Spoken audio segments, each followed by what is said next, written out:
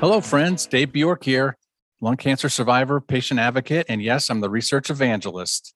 And welcome to the Research Evangelist podcast. And I'm coming to you, as always, from just outside of Boston, Massachusetts.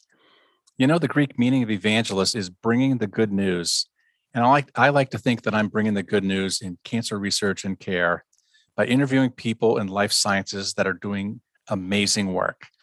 I call them brilliant but not famous. And well, the not famous part is ironic because they're all very well known and respected in their field by their peers and by the communities that they serve. But my next door neighbor might not recognize the name. So I say that they're really brilliant and they're committed to their work. And I love meeting these amazing people and sharing a little bit about them and the work that they're doing. And I also believe in serendipity. So I hope some positive things come from sharing these stories with you and to the universe. So today I'm super excited to have on my show Dr. Anne-Marie Baird. And Dr. Baird is a molecular biologist, and she's a lung cancer researcher at Trinity College in Dublin, Ireland. Her research interests are in inflammation, the metastatic cascade, drug resistance, and disease biomarkers. And of course, people know how much I care about biomarkers. Dr. Baird is the former chair of the IASLC Communications Committee, and she's the president of Lung Cancer Europe, a European platform for lung cancer advocacy. She is an active advocate for the lung cancer community, which we really appreciate. And I'm so grateful to have you on the show. So, Anne-Marie, welcome to the program. Thank you so much for having me, Dave. We're really happy to be here. Awesome. It's really great to see you. So let's start by having you tell us about yourself. And I know that you're from rural Ireland. We were just talking about that. So I'd love to have you tell us about the younger Anne-Marie and a little bit about your background. So I am from a county in Ireland called Donegal. So it's in northwest Ireland. We are sometimes referred to as the forgotten county because we're quite far away from Dublin in a sense. And I can feel all the voices going already. But I grew up in a place called Dublin, which is close to Glenveigh National Park, a really stunningly beautiful part of Donegal. And I lived there until I went to college in Dublin.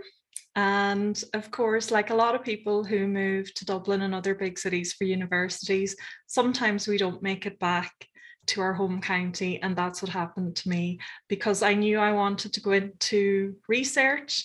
And I knew to do that, I needed to get to university, study for my degree, and then do my PhD and try and get into research that way. And that's exactly what I did. So it was Dublin that offered those kind of opportunities.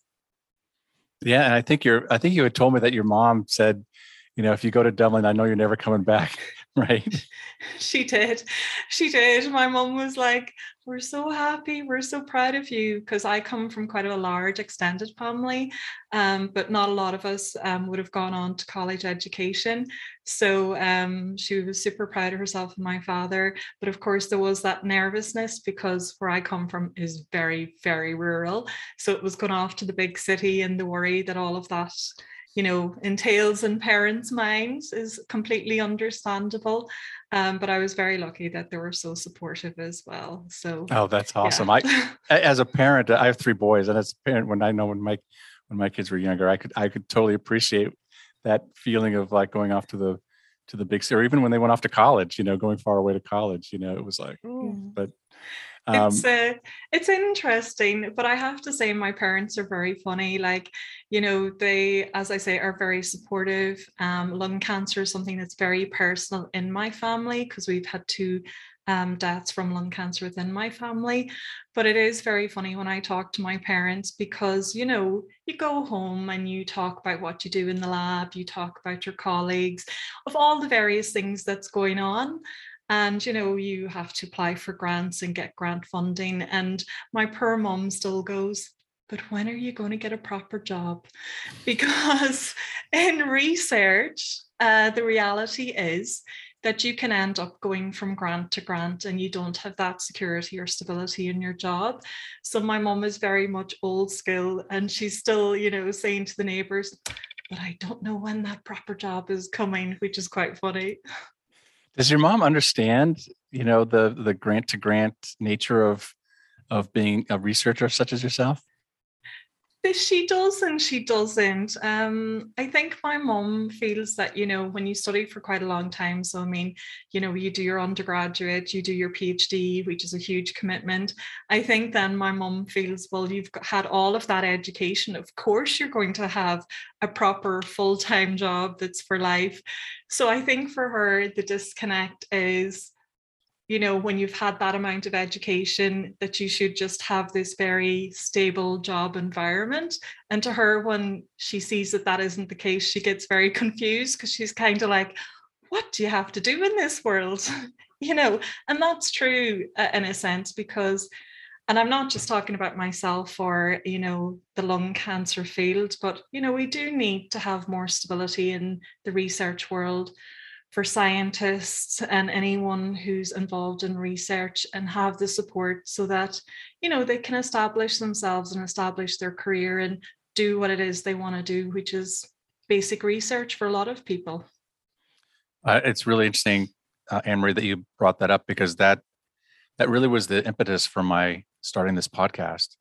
I had met so many researchers over the past really 8 or 9 years.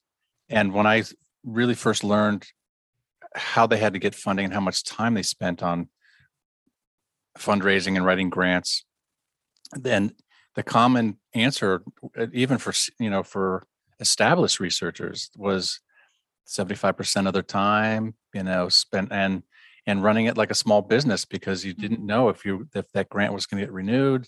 So it was hard to plan for the next year. Or we bring in a postdoc, you have ideas, but it can't, I'm not sure if I'm going to have the funding for it. So you're preaching to the choir. I 100% agree with you. And I've been, I really wanted to start sharing that to people, because I don't think it's not just your mom who doesn't understand that. I think the average person just does not understand, because I had the same assumption that your mom had. It's like, yep, you get a job at Trinity College, Dublin, or at Dana-Farber, and you're a researcher, and they give you a big office and a lab and equipment, and they just let you do your work, and but that's just not how unfortunately it works, right? Yeah. I mean, well, it's not the reality of the situation for a lot of people. I mean, I'm very lucky in my university, in Trinity College. They're very, very supportive. They help you with the grant writing. They help you with any other training or anything else that they can do to make you more competitive. So, I mean, I'm so lucky to have that support system around me, because I know for a lot of other people, they may not have that in their university. So, and I mean, I guess for me as well, because I wear quite a number of hats, I often say, the day job and my extracurricular activities. And I'm extremely lucky that my PI, Professor Orla Shields, and my university are so supportive of all the stuff that I do in advocacy as well. Because without that support, I just wouldn't be able to juggle my full-time role as a researcher and the amount of time and effort I want to give to advocacy. So I guess in a sense, I'm a little bit different in that respect as well. But I'm very lucky to have so much support. Yeah, that's great to hear. And we'll definitely talk about your advocacy, but I wanted to circle back with, when you went to university and then you decided that you wanted to be a researcher. What was it that made you inspired to want to get your PhD and to focus your life on research? Well, I guess it started way back when I was about 16 years of age. I was really, really close to my grandfather, and he got colorectal cancer.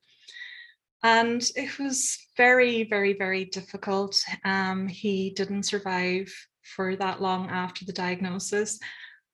But, as a young teenager, you have a lot of things going on in your life. And one of those things you don't expect to face is death of a loved one. And I remember being in the hospital, and, there was a lot of doctors and nurses around him. And of course, they do amazing jobs. And at the time, I was like, oh my God, I want to go into medicine. And then I was like, no, hold on. I want to be a researcher, because I want to know why this happens. I don't just, want to be the person who's giving the drugs or doing the care. So that sort of set me on my research path. And then as the years went on, my grandmother died of lung cancer when I was doing my undergrad in college. And when I was doing my PhD in lung cancer, my aunt passed away from lung cancer as well. And I could really see the difference in the treatment options between colorectal versus lung cancer, even in that kind of, I guess, long space and time. And I could also see the differences in kind of attitudes towards both type of cancers as well. So my grandfather's experience set me down the research path, but then the experience of lung cancer in the family sort of set me down the lung cancer path and then put me into the advocacy path as well in the lung cancer community. Well, yeah, that makes perfect sense because when you talk about the difference in attitudes towards colorectal cancer and lung cancer, uh, that's something I definitely wanted to talk with you about today because I know I've heard you talk about, humanizing lung cancer uh, and your feelings about, stigma. And I'd love for you to talk about that. Tell our listeners about your feelings towards that. What I've heard you say, humanizing lung cancer. I think I totally understand what you mean, but I'd love to hear you tell us about that. Well, what I mean about humanizing the disease is what a lot of other people are trying to do, putting a face to the disease. And often when I mention this, people are like, oh my goodness, there's 101 other things she should be doing, could be doing. Why is she talking about this most basic of things? But then you kind of have to say to people, okay, let's take a step back and realize that lung cancer is not on the same playing field as a lot of the other common cancers like breast or prostate cancer. So therefore, we do have to work on humanizing the disease so that people will stand up and want to make a stronger voice for the lung cancer community. So I think with this disease, there is that need to humanize it so that you automatically expect people to care and have empathy, but yet a lot of people in the community do not experience that. And hopefully by humanizing, it will get people to be more empathetic and understanding, and all of the other things they should be when they come and meet someone with a lung cancer diagnosis. And in terms of the stigma part, I really felt this when my aunt was diagnosed with small cell lung cancer. Within about an hour of her diagnosis, I had my first experience of the stigma. Well, did she smoke? Oh, well, sure, she was a smoker. What did you expect? And I was so taken aback because you automatically assume that you're going to be met with a bit of empathy or a bit of understanding. And I just felt so taken aback when that didn't happen as someone's immediate response. But in a way, I'm very sort of, I guess, a typical Irish person. You don't want to be the one who put your hand up. You don't want to be the one who, put your neck above the crowd. And it took me a while to find my voice within the advocacy field. And I was very lucky to meet some amazing people who helped me and encouraged me and helped me to find my voice. And, to talk about the disease, to talk about different aspects of the disease, and to really try my best within the advocacy community to help make things better for people impacted by lung cancer. Yeah, when you talk about that stigma, and I think about this a lot because I had the same experience when I was diagnosed with lung cancer. Even my friends, maybe hadn't seen for a while, were like, "Oh, I didn't know you smoked." Well, no, I didn't smoke, but not that it matters, even if you did. But I think you make a good point because I feel like if you're diagnosed with colorectal cancer and people have empathy for you, they don't say but that could have also been caused by a lifestyle, potentially, right? I mean, but they don't think of it that way. There's empathy No. for somebody, and why would you why not do the same thing with someone who has lung cancer, the same as Yeah. if you had breast cancer? It's like, well, I feel that disconnect, and I want to make sure I'm always clear to say that even if you had a smoking history, you didn't deserve to have lung cancer. Yeah. So when we talk about the stigma, it's not just that smoking part of it. I think the empathy part of it is what I hear from you, and that resonates with me. Yeah. I guess I'm still quite naive in a sense because, I'm a very empathetic person, at least I hope I am. And, I just find it hard to understand how people can judge people with different cancers, irrespective of what the lifestyle impact may or may not have had on their cancer risk.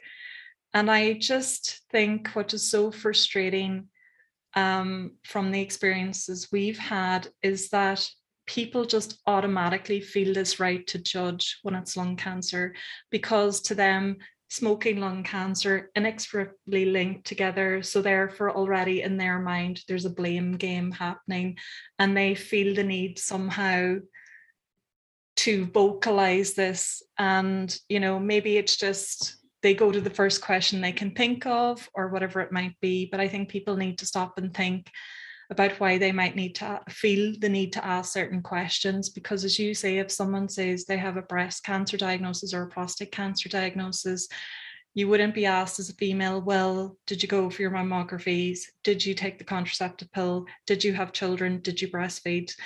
Do you see what I mean? But yet somehow, because of this link with smoking and lung cancer, people just take away those kind of, I don't know, community niceties. I don't even know if that's the correct term that I'm looking for.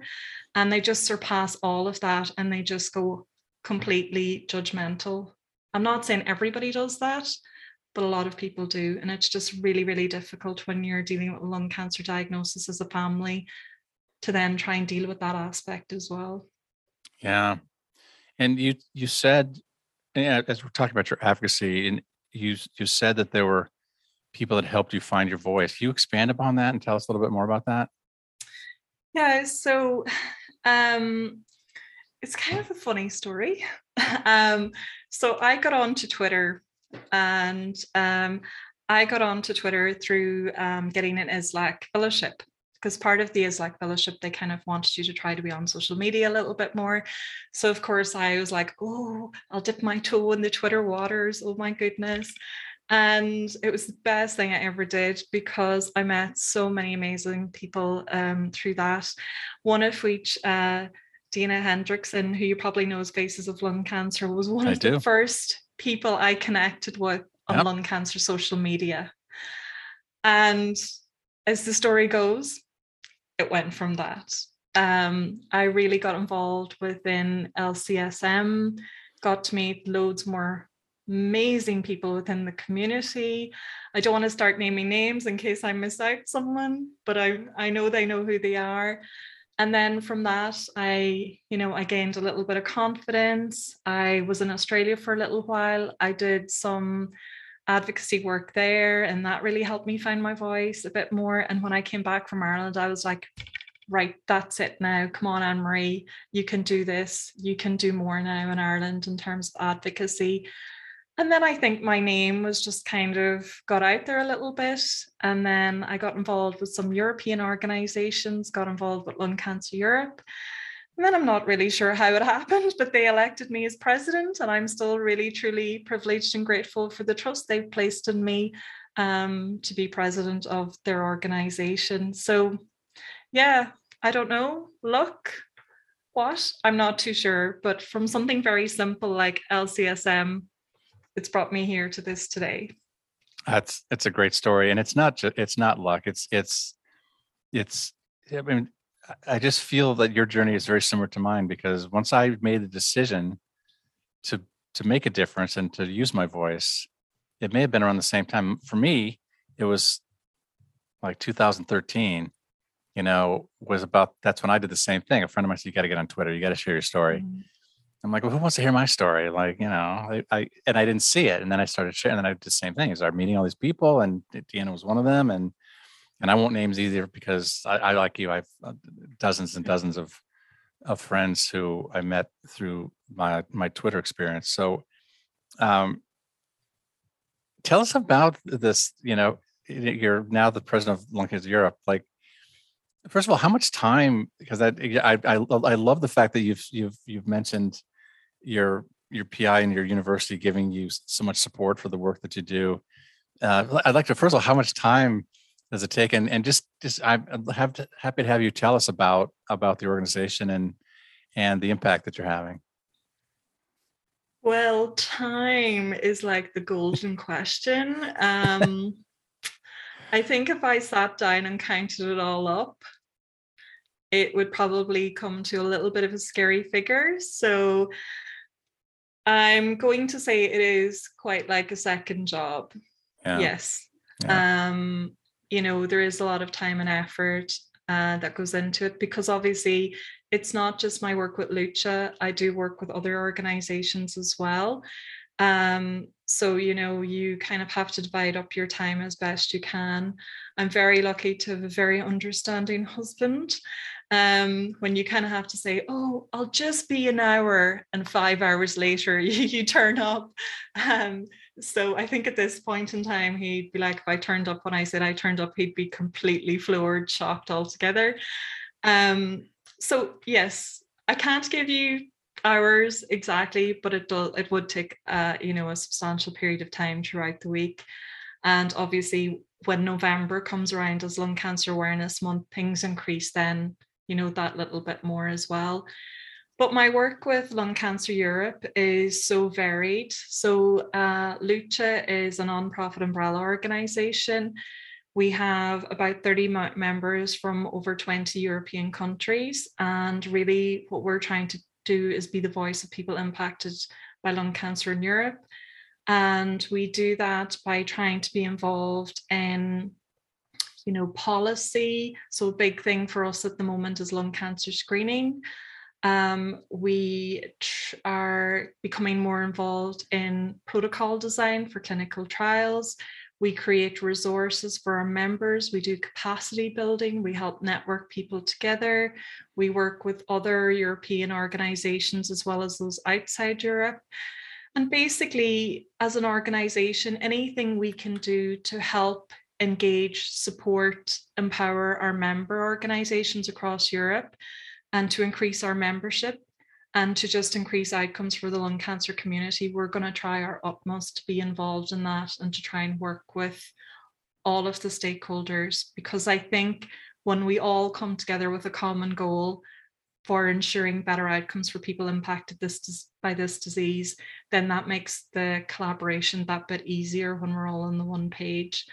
But Lucha definitely, they've been around now for 8 years. They're building all of the time.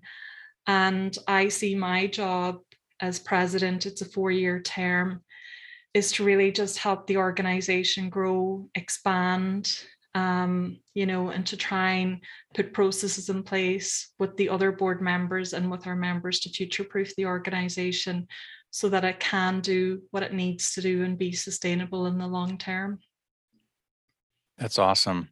I do believe that we're all in this together, and I do believe that it's going to take collaboration in so many different ways, right? Not just with your work in Europe, but I believe with academic research and pharmaceutical industry and advocacy groups and patients and patient voice and that like that work you talk about with protocol design. I think that's a huge issue because I think there's still so much room for improvement in how that is done. And you have to be careful too, because I guess, again, I'm going back to my naivety, but, when I came into the advocacy space, I didn't expect it to be as political as it can be in certain instances. And that's a wee bit of a shock to the system, at least it was to me. So, I think it's really, really important for people to come together, but to come together in an open and honest way and to really appreciate each other's input because, sometimes we've been asked to be involved in things, but really it's not the true reflection of what an advocate other association kind of interaction should be. You feel like it's more of a rubber stamp exercise and more of the tick the box exercise. And, if people continue to do that, it's really going to undervalue the significant impact that people with this disease and lung cancer advocates can have in all spheres across all points of the pathway, including research to clinical trials to whatever else we might be chatting about. Yeah, and I often say that when people think of the word advocate, I think it can mean so many different things, and that's part of my journey. My journey was, well, where's my voice? Where's my space? Like, what is my advocacy with quotation fingers? What does it look like? And I think it's different for everybody, but everybody can be an advocate in their own way. And for me, it's focusing on research, right? That's why I call myself the research evangelist, because that's my small part of, just spreading the word about the importance of research and the people who are doing the work.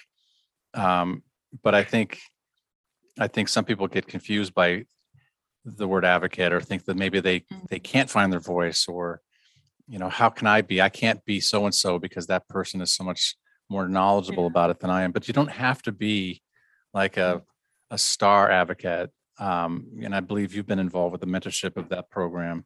I have, which is an amazing program, but not everybody that's not for everybody, Yeah. But I just want people to know that there is a place for them, right? Yeah. I mean, I think, everyone has a story to tell. Everyone's going to bring something to the community. And, I think for us that are already in the community, one of our significant roles is to be there to help support, mentor people to come in, irrespective of what it is they'd like to do. Some people may want to come in and talk about their disease journey, their experience. Some others might want to come in and be more involved in terms of, being involved in patient advisory groups or grant bodies or policy decision making or whatever it might be. But I think, as you say, we just, we as a community can't be setting up barriers or setting up certain things people have to achieve before they can come in and, take part. There's a place for everyone, and everyone should have a voice, because the lung cancer community voice has definitely increased, but I think we can go, even further. And I think we also need to ensure that we're hearing a voice from as many sides as possible, because, sometimes within the lung cancer community, you only hear from certain kind of groups and not necessarily all groups. So, I mean, for me, with the experience we had in our family with small cell lung cancer, it is very hard to find someone who maybe has an interest in small cell lung cancer advocacy. So, we need to kind of understand ourselves that we still have a lot more to do within the community, and to really work on the representativeness, if that's the right term, within the community as well. Yeah, I agree. I've been talking about that a lot lately, because I have been on some advisory panels, and I think the diversity, it needs to be something that we continue to improve. The representativeness that you described, it's probably not a word, but we're going to use it anyway. Anne-Marie makes up all her words. That's the takeaway message from this today.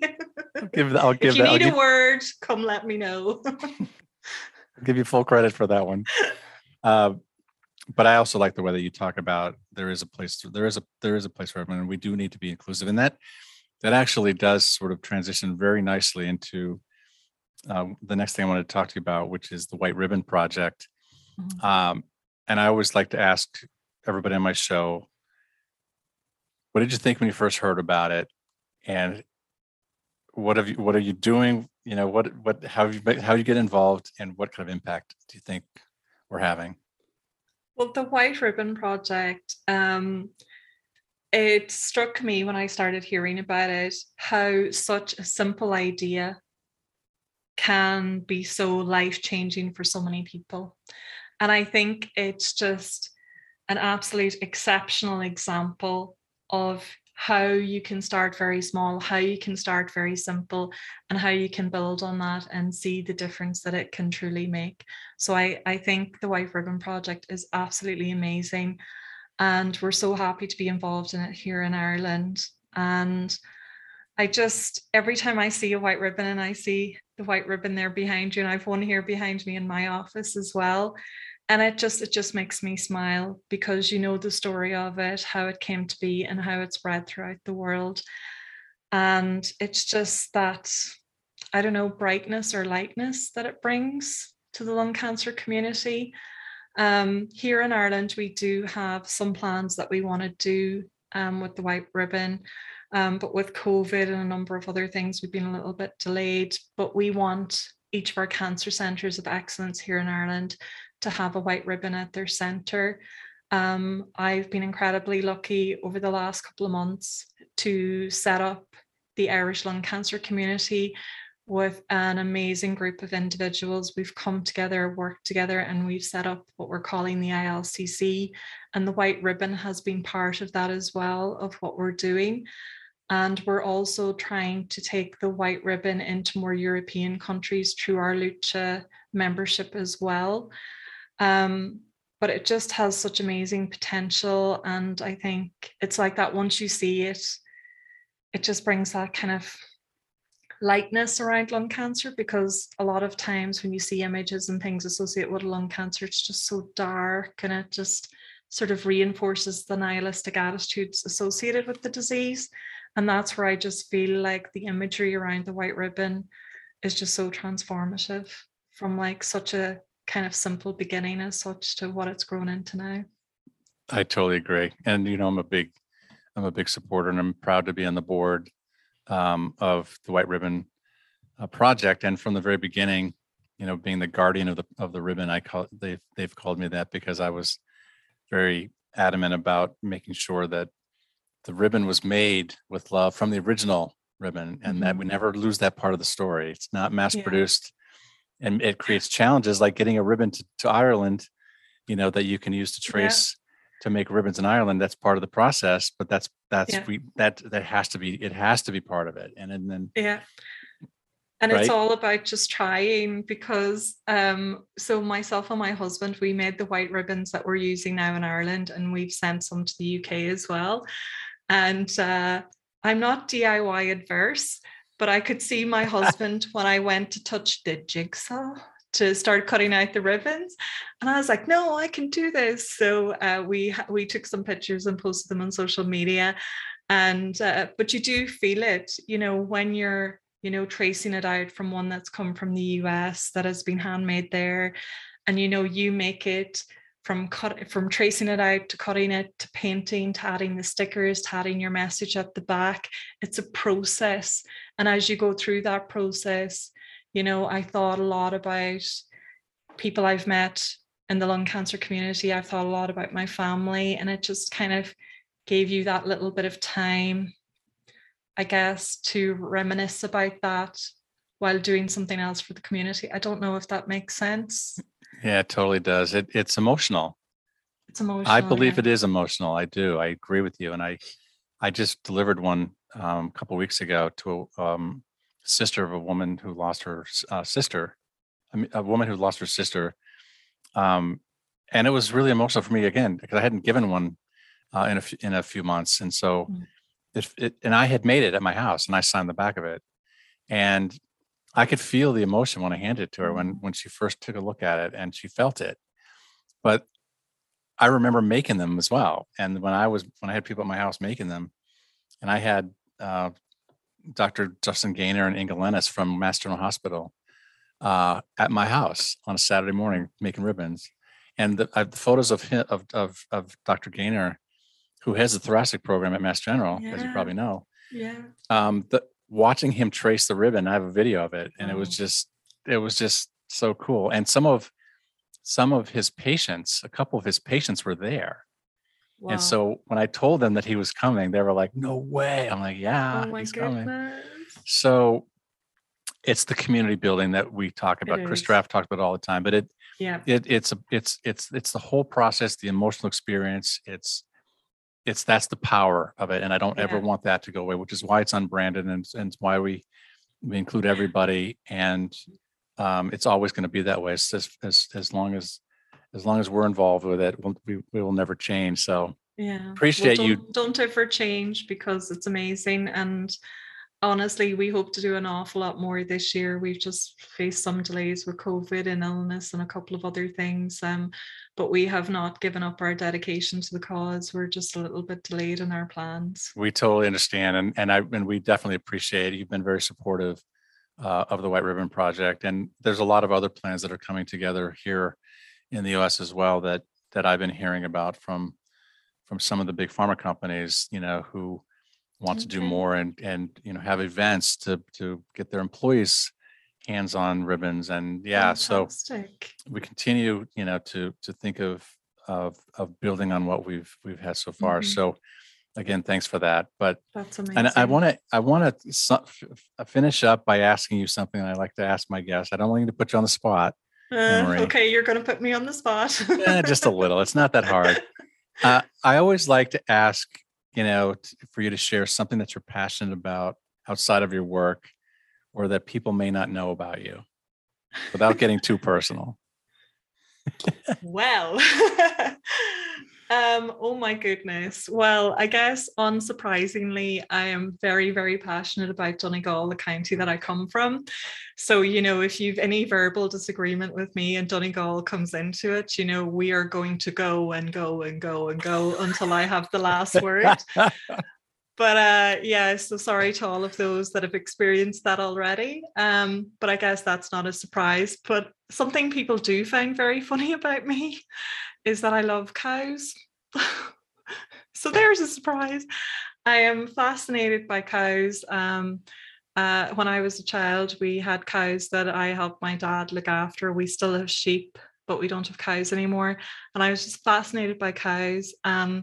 I just love them so much. So my house is full of cow stuff. I have That's awesome. From cow teapots to cow pitchers to anything you can think of. I have it in a cow version. And even here in my office, I have cow stuff. I have cow stickers on my lab book.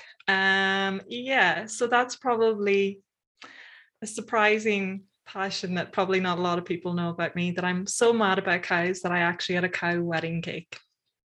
No way. Yes, way. Way. And my That's poor fantastic. mum, we talked about my mum, and my poor mum was just like, what have I reared? So I don't know if you use that term in the US, but it's used here in Ireland. And my mother is just like, what have I reared? What have I reared? So, That's so funny. Well, my mom keeps things real. She definitely does. Well, I love the fact that you're passionate about where you're from, and the fact that you had cows as a kid. I'll tell you what, I realized when I interviewed Dr. Brennan Stiles that he grew up on a dairy farm in Virginia. No way. And I was I didn't even know they had dairy farms in Virginia. And so, like I said, it's always fun to learn a little bit something about the people on my show, because, it just makes you more likable or lovable, and definitely much more human. And, it goes beyond just the work that you do. You're a cool person too. So, listen, Emery, I have so many questions now about Brendan. I'm going to have to send him an email and go, tell me more. Like I said, I think I found out that after I had him on my show. And then the next time I talked to him, I'm like, dude, you grew up on a dairy farm. I was like, he went to UV. I mean, he's, it's like, he doesn't strike me as someone who grew up on a farm. No, but not at all. No, right. So anyway, it's all good. Well, listen, Emery, it's been a pleasure to have you on my show. Thank you so much. Keep up the good work. Thank you for everything you do for the community. And most importantly, thank you so much for being on my show. I appreciate it. Yeah. Thank you so much for having me. Really appreciate it too.